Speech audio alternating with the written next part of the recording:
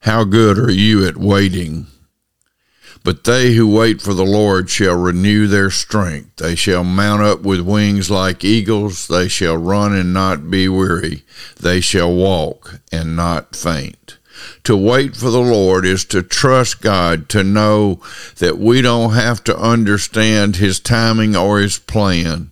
We just need to know that he is God, and that is enough for us, that he is the uncreated creator of all things, that he is the unchanging holy God who from everlasting to everlasting has always been and shall forever be, that he is worthy of all of our praise and honor and glory, for he has created all things, and by his will they exist and were created. Amen.